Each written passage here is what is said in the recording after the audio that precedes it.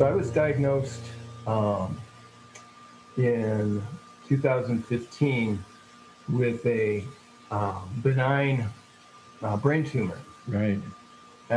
Which, as benign as it was, it eventually, it was on track to kill me if I didn't get it out of there. Hello, and welcome to The Teller in the Tale. I'm your host, Michael Williams, and I hope you'll stick with me for the next 30 minutes as I bring you another storyteller from the world of oral storytelling. My guest this week is American storyteller Kevin McMullen. And as you heard, he had some challenges to overcome in his career. Kevin is such an engaging storyteller and human being. So without further ado, let's go to my interview with Kevin McMullen. Good. Hey, well, welcome to The Teller in the Tale. It's nice to have you here. Well, thank you. Are we starting now? Yeah, might as well. Why not? Oh, okay. Well, I always ask people, Kevin, if you can remember all the way back to the beginning. A lot of storytellers tell me, like I'll say, did you have parents or grandparents that were great, storytellers? Was that what inspired you? And very often they say, no, I didn't actually have parents that were storytellers. It happens occasionally, but I would say it's more rare than common. Storyteller. So what about you? What your early childhood? I'm going to be one of those rare guys. I had the very good fortune to grow up in a community filled with amazing storytellers. Yeah. Now, they weren't, they were not folktales.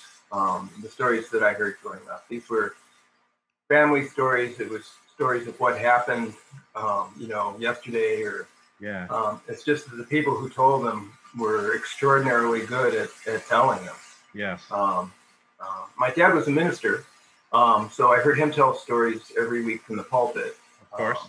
And there's no doubt that had a huge impact on me. But as much as anything, it was also the surrounding community. Kevin, thinking back to those early stories, were there any particular stories or a story that kind of still kind of stands out in your mind as being a sort of a seminal tale that had some impact on you? There's something that I heard as a kid. Yeah. I don't think that there was any one story that really, nailed me. It was more the atmosphere of sharing stories and the way that those stories were shared with each other, the way that people listened to each other as they, as they told those stories. That's really what impacted me. It was, and it was really also living the story that was going on around me in my childhood. That was, of course, as it is for everybody, that was a huge impact. And people told those stories to each other in sort of little mini episodic ways. And this is what happened today, or no one particular story, I don't think. Yeah. Well, I mean, I can say, you've been doing this for probably 40 years or so. I think that's what your website said. Yeah, something like that. Yeah, I'd have to sit down and count it up, but so somebody could hear that and think, either what does that mean? Well, he's either old or he has a lot of experience, or both. Yeah. More likely. Yeah. Well, he's just lived a long time. He's been lucky. I have been lucky. Yeah. What about later on as an adolescent? I'm just trying to kind of, at what point did you feel that you were going to be moving into, telling tales?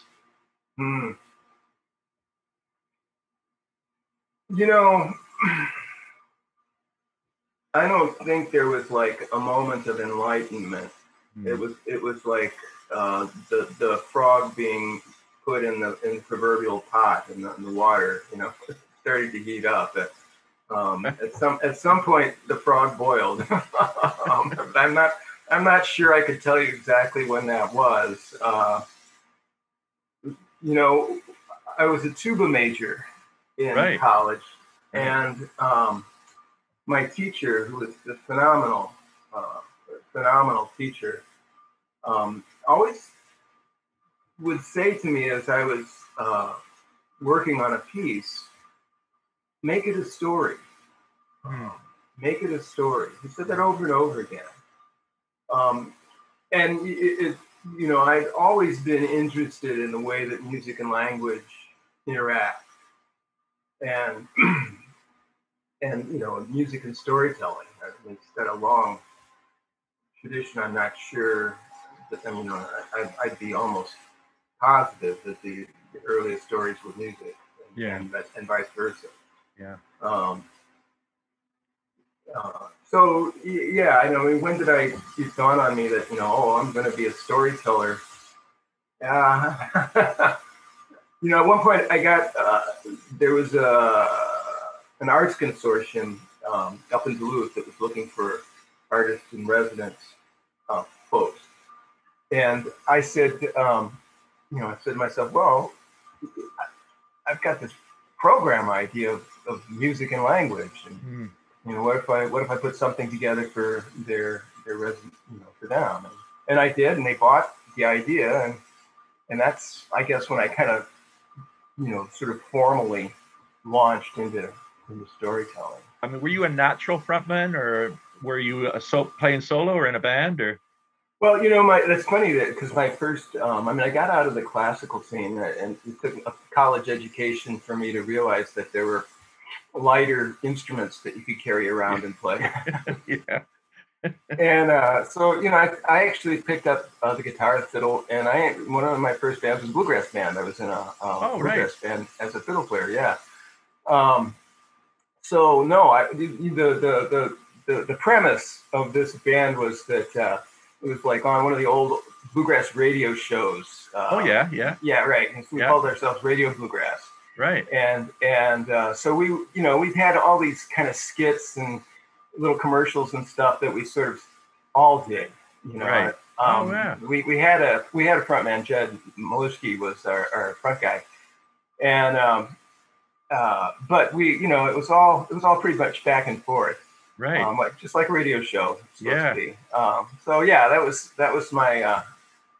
You know, and so there was some theater there, and you know, kind of, I suppose that was paving the way for all. Oh, it sounds great. I mean, I was always a big fan of Garrison Keillor and Prairie Home Companion. You know, it was right about that time that we were doing this. Yeah.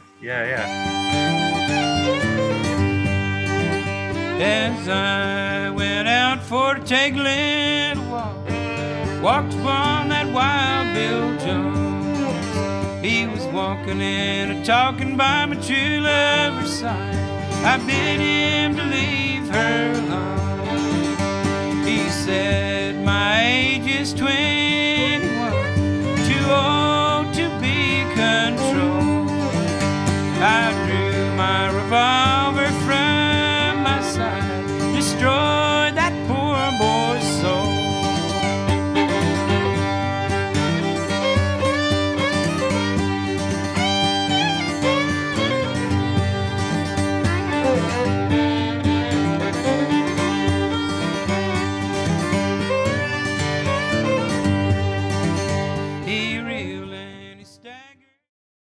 And there's a little bit of bluegrass there from Harvey Reid and Joyce Anderson, Wild Bill Jones. Let's get back to the interview with my guest this week, Kevin McMullen.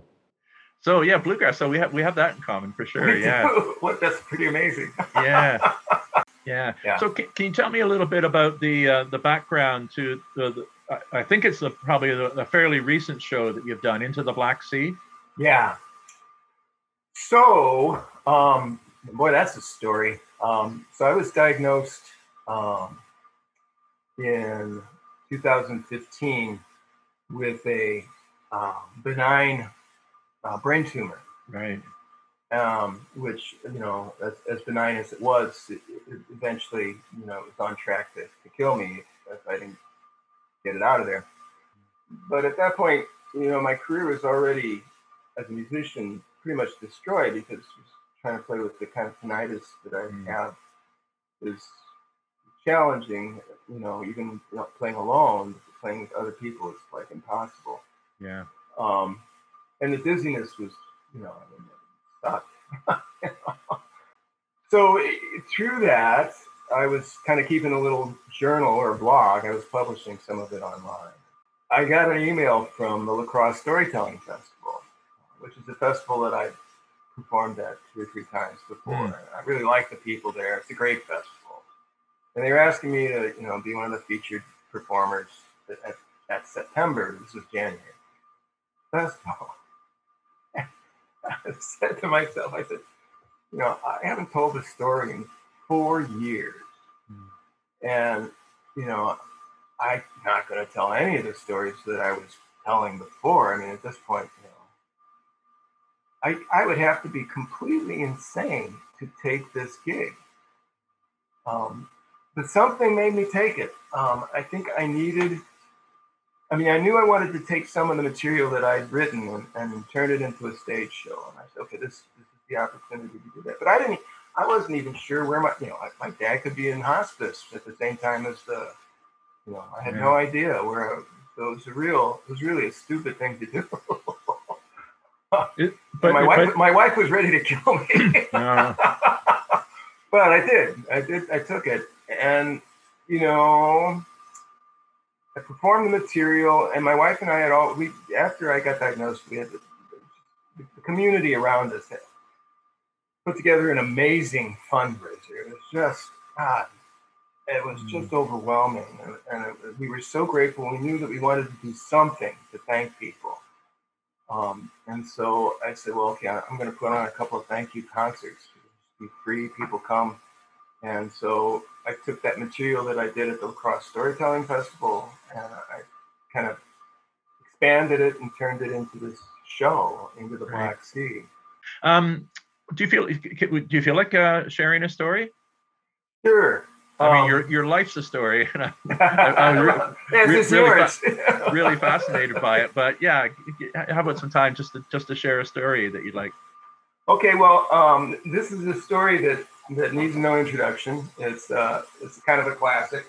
I'm not even going to say the title, but I like to open and I'll start by saying this whole Zoom thing. I mean, the COVID era, and all of us storytellers, performers are like scrambling to adjust to the new venues that we're finding ourselves put in, and so every time I do a Zoom thing, which I know there's no visuals here, thank goodness, but when I am doing it, it's like, okay, I'm going to experiment here and see if this works. So this is. We'll see if this works. I hope it works. I have not zoomed this story before. Give it a go. But it is from the show.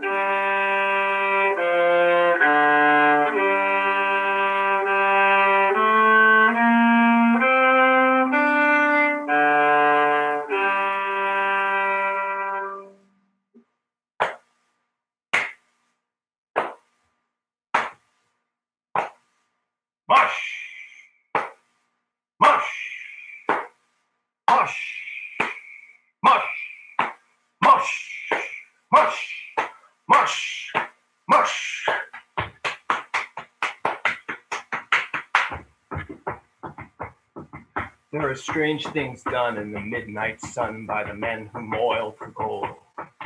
And the Arctic tales have their secret trails that'll make your blood run The Northern Lights have seen queer sights, but the queerest they ever did see was the night on the marge of Lake LaBarge. I cremated Sam McGee. Now, Sam McGee was from Tennessee, where the cotton blooms and grows. Why he left his home in the South to roam around the poles, God only knows. He was always cold. The land of gold seemed to hold him like a spell. Though he'd often say, in his homely way, he'd sooner live in hell. On a Christmas day, we were mushing our way over the Dawson Trail. Talk of your cold through the park it's full, it stabbed like a driven nail. If our eyes we'd closed and the lashes froze, sometimes you couldn't see. It wasn't much fun. The only one to whimper was Sam McGee.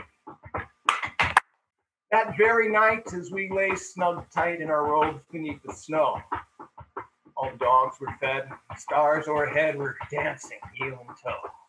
He turned to me. "Cap," says he, "I'll cash in this trip, I guess. And if I do, I'm asking that you won't refuse my last request." It seemed so low, I couldn't say no. Then he says with a sort of a moan, "It's this cursed cold. It's got right hold till I'm chilled clean through to the bone. Yet it tain't being dead. It's my awful dread of the icy grave that pains. So I want you to swear that foul or fair, you'll cremate my last remains." Now, a man's last need is a thing to heed, so I swore I wouldn't fail.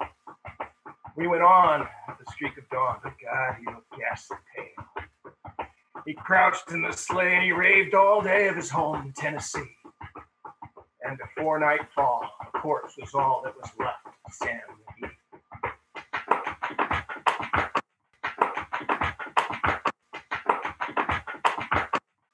There wasn't a breath in that land of death. I hurried, forward, with a corpse half hid I couldn't get rid because of a promise. Lashed to the sleigh, and it seemed to say, "You may tax your brawn and brains, but you promised true. Now it's up to you to cremate these last ones." Promise made is a debt unpaid. The trail has its own stern code. In the days to come, though my lips were dumb, and my heart, oh, it cursed that. Through the long, long nights, of the lonely firelight, while the huskies, round in a ring, howl out their woes to the homeless snows. God, how I loathed. Every day, that quiet place seemed to heavy and heavier grow. On I went. The dogs were spent, and the grub was getting low, and the trail was bad. I went half mad. Still, I swore I would not give in. Sometimes, I'd sing the hateful thing, and it hearkened with a grin.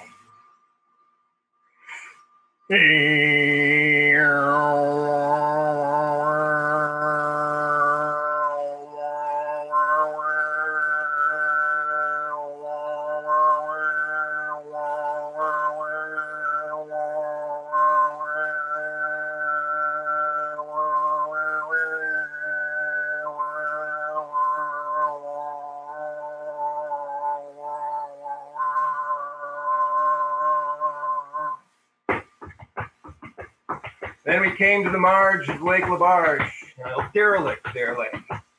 It was jammed in the ice. I saw in a trice it was called the Alice May. I looked at it. I thought of it. Look at my frozen chum. Then here, says I, with a sudden cry, is my crematorium. Next I tore from the cabin floor and I lit the boiler fire. Some coal I found that was lying around, and I heaped the fuel up higher. Oh, and the flames just soared, the furnace roared, such a blaze you seldom see. Then I buried a hole in the glowing coal, and I stuffed in Sam McGee. Then I made a hike, where I didn't like to hear him sizzle so. And the huskies howled, and the wind began to blow. It was was icy cold, but the hot sweat rolled down my cheek. I don't know why. And a greasy smoke and an inky cloak went streaking down the sky. I do not know how long in the snow I wrestled with grisly fear. But the stars were out and began dancing about ere again I ventured near. I was sick with dread, but I bravely said, I'll just take a peek inside. I guess he's cooked. It's time I looked. The door I opened wide. There sat Sam looking cool and calm in the heart of the furnace roar. He wore a smile you could see a mile. And he said, please close the door. It's fine in here, but I greatly fear you'll let in the cold and storm. Since I left Plum Tree down in Tennessee, it's the first time I've been warm. There are strange things done in the midnight sun by the men who moil for gold. The Arctic tales have the secret tales that would make your blood run cold. Northern Lights have seen queer sights, but the queerest they ever did see was the night on the marge of Lake LaBarge. I cremated Sam McGee.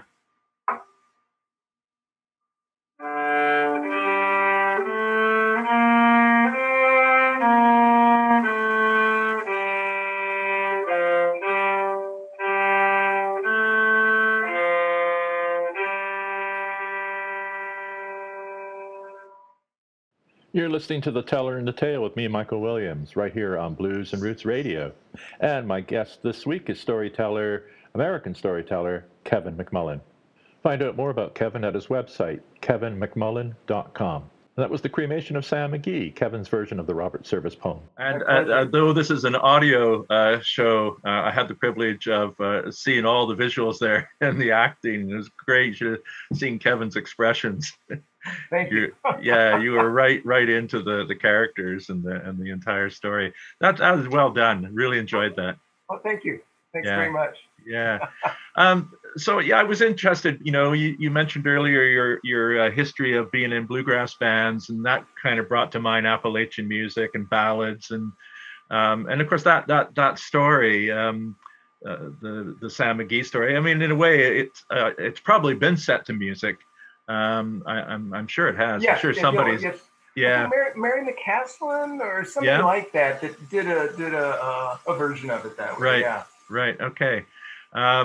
So it doesn't surprise me that you might be attracted. Is the ballad form? Is that something? I mean, do you enjoy telling those kind of story songs that you often find in bluegrass circles?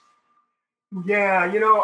I that is probably the only ballad kind of or poem that I do. Most of Into the Black Sea is original material stuff. Yeah. It's stuff from the blog that I was keeping.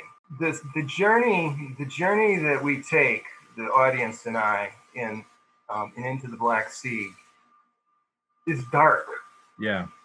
I go to some dark places. Well, the subtitle's Stories of Darkness and Light. Right. Yeah. Right. And my feeling is, as a storyteller, when I go up on stage, I enter into a contract with the audience. And the contract goes something like this. I'm going to take you on a journey. And if you trust me and come with me on this journey, I will promise that you'll be glad that you did it. And so as I was constructing this dark material, where I'm taking people to places that they maybe wouldn't normally voluntarily go, I wanted to make sure that I was creating a safe space, a place that people could feel comfortable. Yeah. And part of that was going in and going out. So I use music and a story like that, I think, as a kind of a tool to help people feel safe. The story is familiar, so that's a safe thing. It's got this humor in it, which helps make it feel safe. And so I was really, as I was constructing the stage show, I was really looking for what kinds of tools I could use make this journey that I was, about to take the audience and I on, something that they would find, worthwhile and glad that they did. Well, talking about getting up in the saddle, I wanted to, as we wind up, talk about upcoming events and what's in the future for you. This radio program, whenever you decide to. Yeah. So just as a final word, if somebody's listening to this and thinking, gosh, they've really made storytelling sound interesting, but I'm not sure. I mean, what would you say to somebody just to kind of invite them over that threshold into the storytelling world? We all tell stories. Even the people who come up to me and tell me they don't tell stories. In 2 minutes into the conversation, they'll be telling me a story. Yeah. Everybody in the world tells stories. And I think that it's just a matter, like a lot of other stuff, it's a matter of being aware of it. Yeah. Hey, I'm telling a story here. I'm sure you've been more or less kind of circling around the same idea that I'm sure you're familiar with it. The older I get, the more I realize that my fundamental job as a storyteller is to get out of the way of the story. Mm-hmm. Yes. And to serve it. Yeah. Right. To tell, let the story do the work. Yeah. And it's not about me. Yes. So yeah, I mean, I don't know. I mean, partly it's, we think of some stories as something you outgrow, which is in some ways actually a really dangerous idea, because then we're suddenly not aware of the stories that we're feeding on and digesting and telling and retelling every day as adults. Yeah. So, we need to get rid of that fevered notion that storytelling is something you outgrow. And I suppose you're absolutely right. And it, of course, there are many people often associate storytelling with children, mm-hmm. But it's for all ages. And I was thinking of your dad. That he would have been a storyteller as well in the pulpit. Yep. Stories are essential to, well, really all religions. But I think the point about them is that stories connect us, as many people have said. They connect us one to another. But I think they also connect us to something larger. And I wouldn't count myself as a religious person, maybe a small S sort of spiritual person, maybe, but I still believe that stories connect us to something bigger, something like you mentioned earlier about the universality of like you're telling your unique personal story of your own journey, but you recognized, as you said earlier, that it needs to connect at a kind of larger, in a larger way, so that everyone, right, no matter where they've come from or what their own personal stories are, feel connected to it, feel linked to you. Yeah. It's funny that you should mention that, because I mean, when I designed the stage show, I had no spiritual intentions whatsoever. I mean, as far as I could tell, I hadn't inserted a drop of spirituality anywhere in there. I don't mention religion. There's nothing in there about any of it. And after I did the show a couple of times. The first 5 gigs I had were churches hired me to come and do Sunday services. Yeah. For them, and I was just like, what? That was not a niche I had expected to fall into. No. This is, I think, what makes a good story and what makes a good storyteller is that people can take stuff out of it from where they're coming from. That's kind of what I was hoping for. I wanted to make a show that would meet people where they're at. Yeah. Well, that's all the time we have. I really like to thank my guest this week, American storyteller Kevin McMullen. It's wonderful talking to him. And let me remind you once again about Kevin's website at kevinmcmullen.com. And you can learn all about his show, Into the Black Sea. Until then, next week, friends, this is Michael Williams for The Teller in the Tale saying, may all your once upon a times end happily ever after. Ooh, the mountain where I climbed, the valley where I fell, you were there all along. That's the story I'll tell. You brought the pieces together, made me that storyteller.